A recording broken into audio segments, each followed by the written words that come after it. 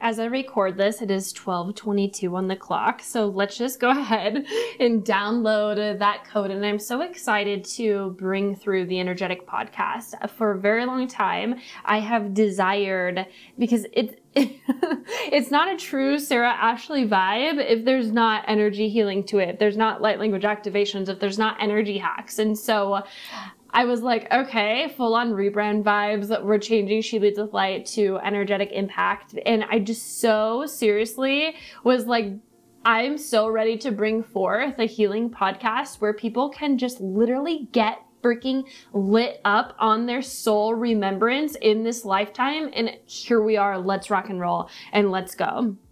One of the questions came in is, Sarah Ashley, how do I attract more healing clients? And I'm so excited to dive into this conversation because one of the things from the very beginning is I've never, ever questioned my healing abilities. I just knew. I operated in the I know, and I know my power. And I share this story often. I literally sat in my apartment for 6 months in California and I dove into my own channeling. I dove into my own gifts. I played with my own light language codes. And I am so grateful and appreciative of myself for doing that because I was like, I need to get out of the noise.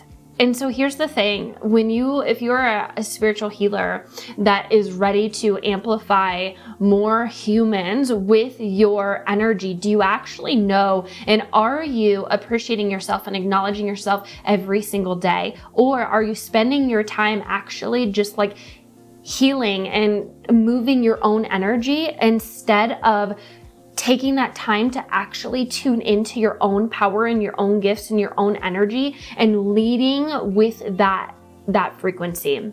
And so since the beginning, I've never questioned my gifts, ever.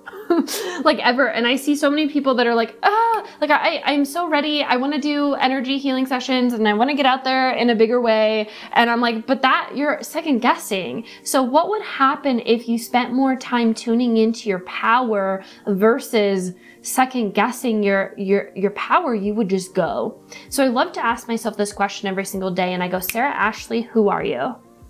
Who are you? Who are you? You are who you say you are. So the theme for July for me in 2023, whenever it is that you listen to this, I go on these quests every single month of deepening my relationship to myself, deepening my power. And so if I'm going to do energy shifting on myself, not necessarily healing, I'm going to first always amplify my powers. And that's one of the reasons why I love the Spirit Optimizer, because the Spirit Optimizer will amplify your energy and it will make you so powerful, and it will show you and basically reflect back to you your own power. And that is one of the many hundreds of thousands of reasons why I love to play with the Spirit Optimizer. And so instead of looking at life how do I attract people that need my healing, you instead go inside of yourself and tune into the power